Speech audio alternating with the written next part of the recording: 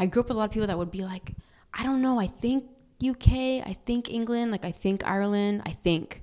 I'm like, I know like exactly where which town and which village like my grandparents from. And it's not a comparison, but it's more of like, is anyone curious? Why aren't you curious? Why doesn't anyone want to know?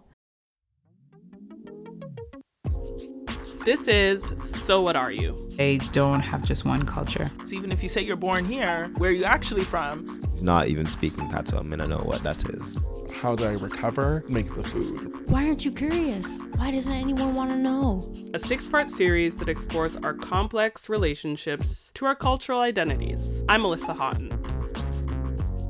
You might remember Ola's voice from the previous episode. When I first told Ola about the idea for my podcast, she mentioned that she would love to talk about her interesting family story that weaves its way through southern Italy, the United States, Venezuela, and Canada. Today's episode is all about what happens when your cultural identity isn't so easy to pin down, whether that's a result of people's perception or your own rejection of labels. Today's episode features people who are committed to exploring past the cultural status quo.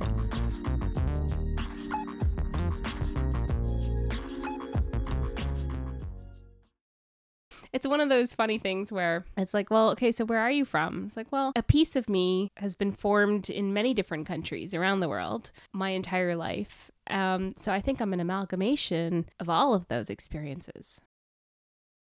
This is the voice of Nduk, who we heard from in the previous episode when she discussed her connection to Toronto. She lives here now, but she was actually born in Korea and is of Sri Lankan heritage. Her father worked for the UN, so her family was rarely rooted in a single location when she was growing up. Unsurprisingly, her interpretation of the "so what are you" question is much more nuanced. I mean, so since birth, my family moved around every 2 or 3 years. So actually what was really different for us was when my parents decided they retired here in Canada. And then all of a sudden we knew that we weren't moving anymore. So that was actually really odd to stay put because it was just a very different experience. So up until that point, moving was the only thing I knew. What was amazing about it and what I'm so grateful for, because it's helped me professionally on so many levels, is that I learned to be highly adaptable. I never felt like I was losing friends or missing friends because a lot of my friends that I used to play with and hang out with when I was younger also came from families that were constantly sort of moving, every 2 or 3 years because they were in the diplomatic service or their parents had expat jobs. So I just used the word expat job. I have to clarify. It's a very interesting terminology, and I'm very conscious of, the fact that there really is no such thing as an expat. We're all economic migrants because there are lots of connotations, but that's probably for another podcast.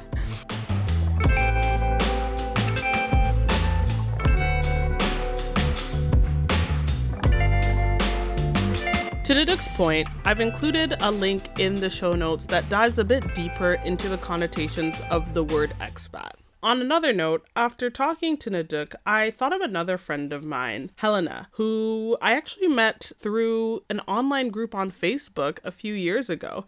And she is an emerging filmmaker and semi-recently moved to Toronto after living in several countries abroad. So I was interested to hear more of her perspective, as it kind of related to Nduk's in certain ways. Particularly, how do you respond when someone wants to know where you're from?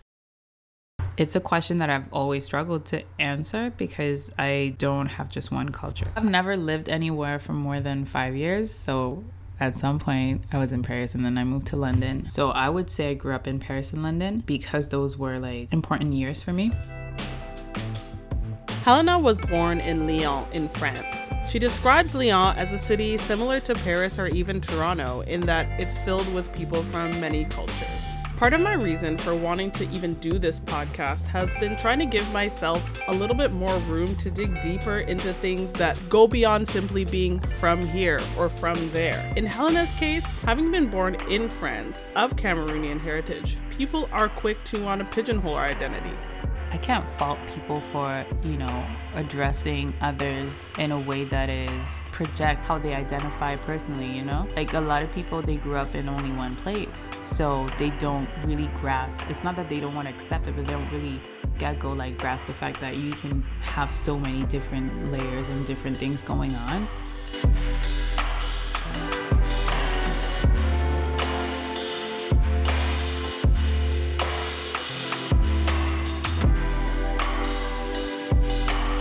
I went away to study in England, and that was amazing. I was living in London, and London is just oh my God, what a beautiful city to be living in your 20s. So that was really, really lovely. And I fell in love, so I kind of decided to stay there. Normally it's sort of love or work that sort of anchors you in a place that's not home. While living in London, Naduk started working in the international development space. Her career would take her to countries across East Africa, including Ethiopia, Tanzania, Kenya, and Rwanda, among others. But as a racialized woman in a mostly white field, she quickly realized how much things needed to change to make the field more representative of the communities they were serving. With my Western colleagues, I think they found it very difficult, especially when I moved into leadership, for them to acknowledge that they didn't necessarily have representative voices within their organizational structure. And it was interesting because they were also very quick to deny that they didn't have representational voices, because they would always then tout a line of sort of saying, oh, but we only develop programs that are locally needed, and it's informed, everything's informed from the bottom up. And sure, but it's still rooted in a strategic plan that's carved out by a group of men and women who are predominantly not Black, right? And to have Black voices is so critically important, whether you're sitting in the UK, whether you're sitting in Canada, whether you're sitting in the US or France, wherever it may be. If you're going to be doing work in countries that are predominantly Black, that are serving a Black population.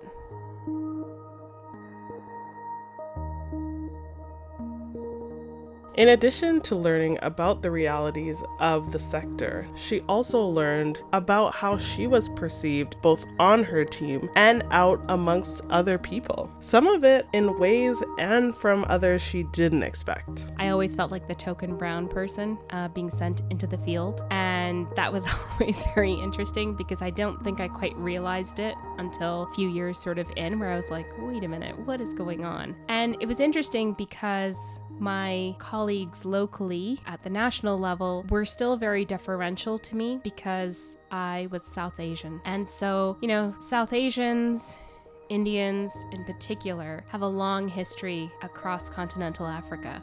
And it's not always a pretty history. There's a lot of racism within the Indian community in East Africa. And there's a lot of segregation. And it was very interesting because, and difficult actually sometimes when you're hanging out with your friends and you see this Indian auntie walk by and she's giving you cut eye. It's like, oh, what are you doing? Hanging out with them. You should be hanging out with, people like us. And so what I found really interesting was that I was actually racialized by other brown people, whereas my colleagues who were Black African were more accepting of me because I was also open to having those conversations where I would say, do you think I'm here to save you? Like, please tell me that, if I ever say anything or make any moves or even how I'm developing programs or whatever it is I'm doing, you guys need to be able to call me out on my version of, colonialism, if it is whatever it is I'm bringing into this space.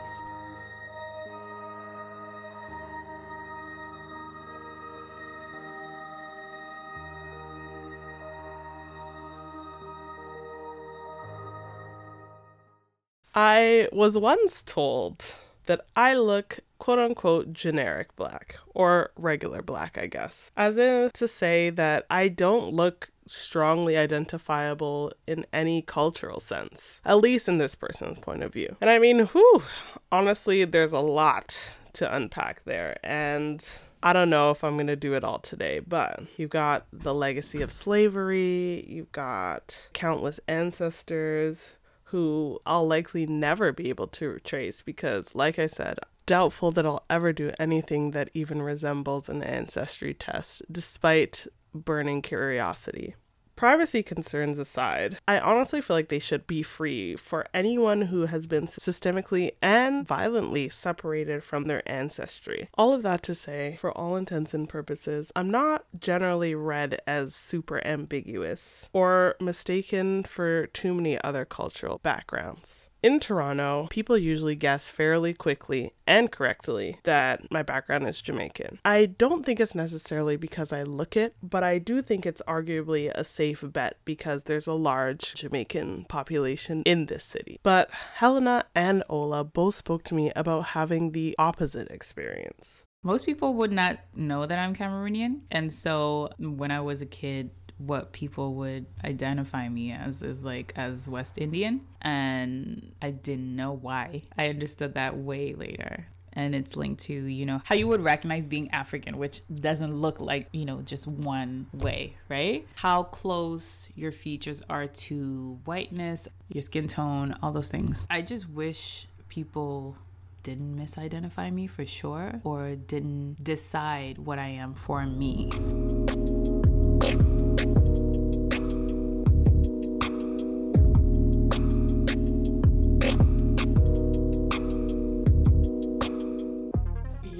Your mom identifies as Latinx, and would you say that that to an extent extends to you? And then within that, do you also get read as someone of the Latin diaspora a lot? That's a great question because there are two sides to that. My name is Ola. If people don't see it spelled out, I could go on forever about this. This is my name adds this extra, caveat to it, right? Because if you don't see it spelled out, people automatically go, Ola, or, oh, are you Spanish? But it's not Hola, it's Ola, which is, it's Polish for Alexandra. It's a unisex name in Scandinavia. It's Yoruba. There's so many origins. It means wave in Spanish, like a tidal wave, but it doesn't mean hello. There's no H. However, with that, when I introduce myself to someone, they might jump to that and say like, oh, your parents named you after the greeting. And I was like, not really. My father actually didn't even know why. He just channeled it.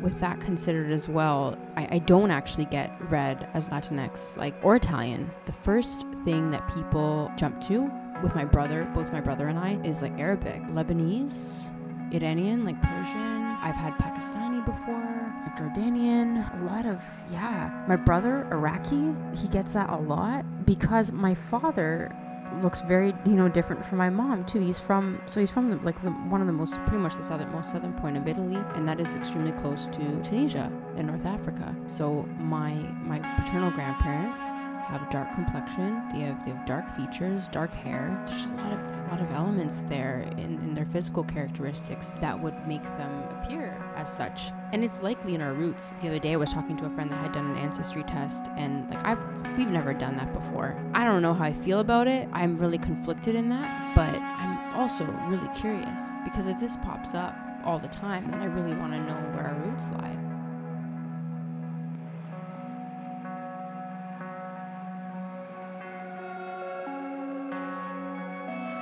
At the start of the show, I mentioned Ola's family history, so let's hear her tell it. The kind of twist my identity in terms of cultural preservation as well as my mother was born in Venezuela. And so that's because my maternal grandparents moved around a lot. They're from Puglia, which is the heel of the boot in Italy, southern Italy. And my father's from Calabria, the toe of the boot. He's a true Pier 21 baby, immigrated to Halifax, came on a boat, 1963, 3 years old, my grandfather worked in the mines in Sudbury. That's the classic, Southern Italian immigrant, working class kind of story. Just because you're born somewhere doesn't necessarily mean that that's the culture that you're going to connect with. And in this case, Ola's mom is a perfect example of that. Despite the fact that her family is from Italy, having spent some formative years in Venezuela had so much of an impact on her mom's cultural identity. my mom's family moved around between, southern Italy and Venezuela, lived in Chicago for a bit as well. Yeah, my grandfather had gone over to Venezuela because my grandmother's brother went there to live, and it was a beautiful place at the time for a lot of Southern Italian people. So my mom spent a few years there as a child, but she just retains so much of that in her identity and identifies more as like a Latin person now too, more than anything. And so we had a bit of that growing up as well in terms of music. A lot of Latin music, a lot of Cuban music, some bossa nova, reggaeton, like that's not new to me. Like, it's getting really big in North America now, but that's like, I've been listening to that for my entire life.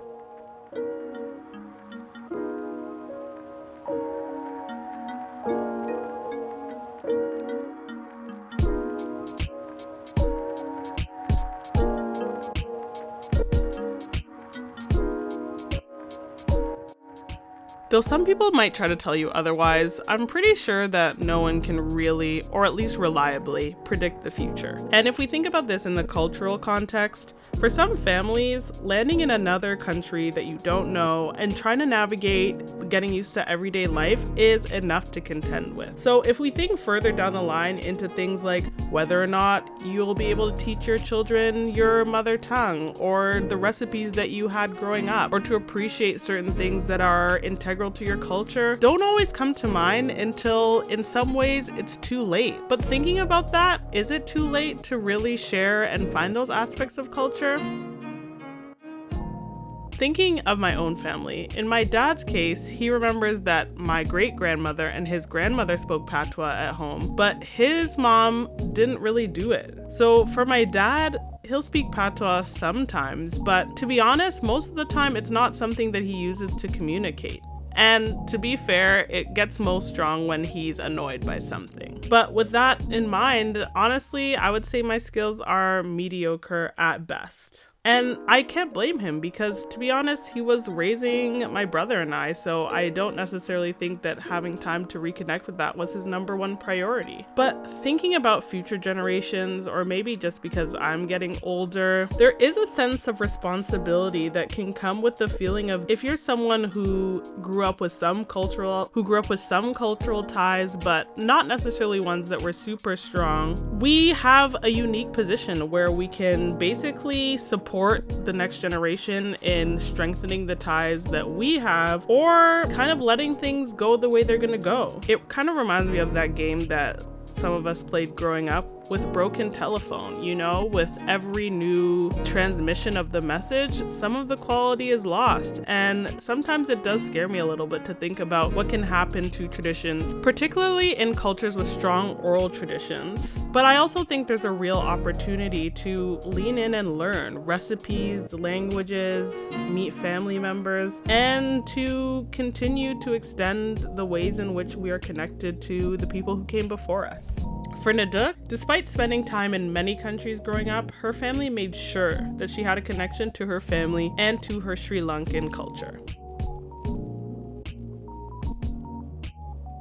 I think my parents made a really big effort to take us back to Sri Lanka every summer because we were so nomadic. And so going back to Sri Lanka for summer holidays was really important to build that community with family, because for most of the year, our support systems were friends. And that's why friends have always been very critical in my life. But to develop that sense of family came from my parents taking the time to do that every summer holiday. Language also, I think, is also really critical. My parents made a really significant effort to make sure that we learned Sinhalese. My parents are Sinhalese, and so they tried to make sure that we could at least have conversations in Sinhalese. They attempted during the summer holidays to get us to learn how to read and write it, but if you see the script of Sinhalese, it's like a whole bunch of curly cues, right? So I was just like, at the age of 8, I had zero patience for it, and all I wanted to do was go play with my cousins.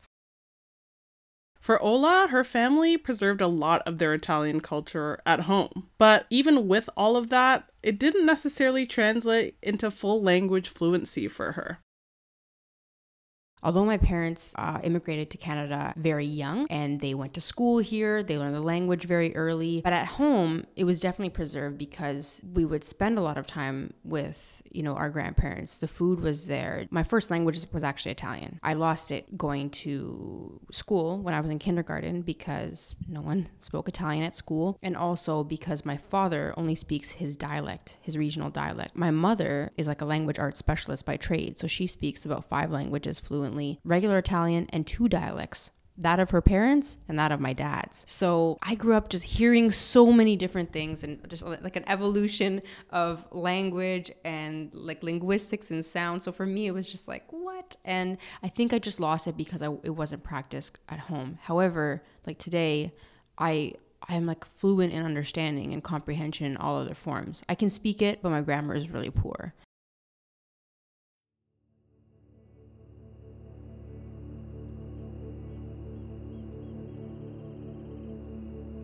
For Helena, cultural preservation wasn't as straightforward. I understand all too well that it's hard to not internalize feelings of inadequacy when you don't feel like you measure up to the full level of cultural fluency that you feel like you should have or that you even just want to have. I do feel like, some insecurity, some level of insecurity of not perfectly knowing like Cameroon, for example, or like not knowing it like the back of my hand, or like not speaking the dialects that my parents speak, which is not my fault based on how I was raised. I don't think they realized they were doing that. I feel like if I had stayed in Lyon, for example, like my mom and my grandma would speak it all the time. My grandma would have a friend. So I think that through that, I would have learned it. But because then we moved away, it was like I felt angry about that as a teen because I was like, it's not like I can go and learn it somewhere else. It's not like there's a book. And I just felt so cheated. And I think that's what happens when you're from like a hyphen nationality, that you can have the best of both worlds, but you can also like miss a part of your identity, and then it's your responsibility to try and build that back up. Also, I feel like a lot of it might happen here too, but like a lot of, let's say, Afro-Europeans, to narrow it down, you're kind of like in between cultures where like you have a certain nationality, but then you're not fully accepted wherever you were born or grew up, and then you're not necessarily accepted, in your homeland. To quote Solange, where do we go from here? In fact, I think her album, A Seat at the Table, was a really perfect meditation on self, identity, and figuring out what happens with the not so pretty in-between feelings that we all have in some way. I think it has to start with changing how we talk about who we are. Some things are undeniable, but I feel that so much of our conversations stem around what we're not. We're not born in our homelands. We're not fluent enough in our languages. Not able to make the recipes like Granny makes. And while these things can be true for sure, we also have to recognize that we're not entirely to blame for all of that. It's not like we could pull a That's So Raven and gaze into the future to know that assimilation down the road would have effects on generations to come who might not have the same need to assimilate. Obviously, thanks to the sacrifice of generations before, but it's still something to contend with. To go a little Oprah or whatever, I think what I'm trying to say is let's just be kind to ourselves. Everyone's trying to do what they're trying to do, and it's not easy.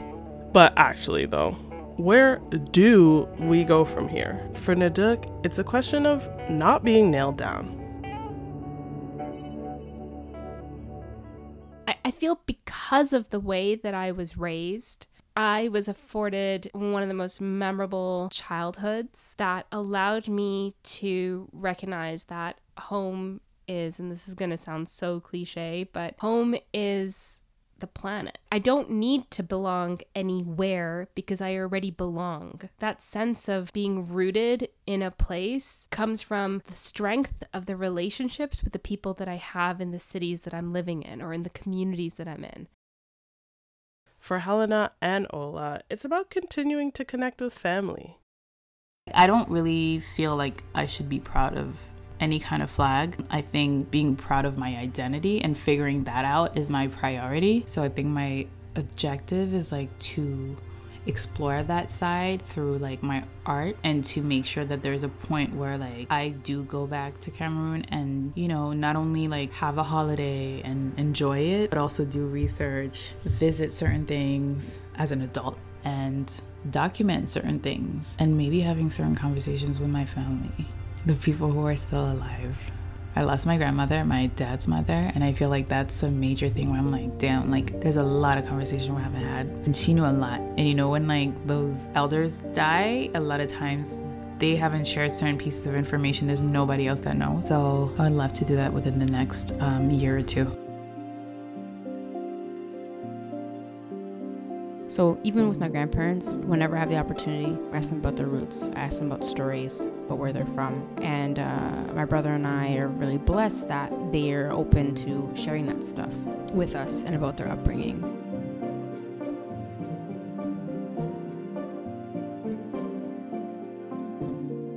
So we're at the end of the episode, and before we go, I just wanted to leave you with some words that stuck with me after I interviewed Helena. And basically, as someone who's also still presently on this journey towards figuring out my relationship to my culture and to my family, this was just something that I felt was important to keep in mind. And I wanted to leave it with you as well. Do what you can to explore who you are, like every single part of it, and that takes time, and be patient. That would be my advice. Is that a good advice? Yes, that's beautiful advice.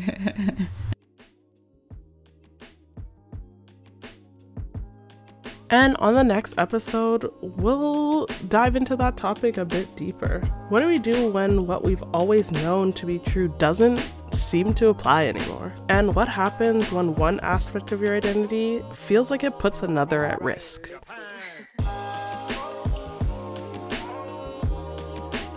So What Are You was produced, written, and edited by yours truly, Melissa Houghton, with music from Fugue, Ryan Little, Silent Partner, Ketsa, Himalaya, and Dural. For more information about this series and to see links to some of the things I mentioned, you can visit my website, which is melissahoughton.com. That's melissahaughton.com. If you're enjoying the series, please leave a review and tell your homies. You can also follow me on Twitter and Instagram at Melissa Haute. Thanks for listening.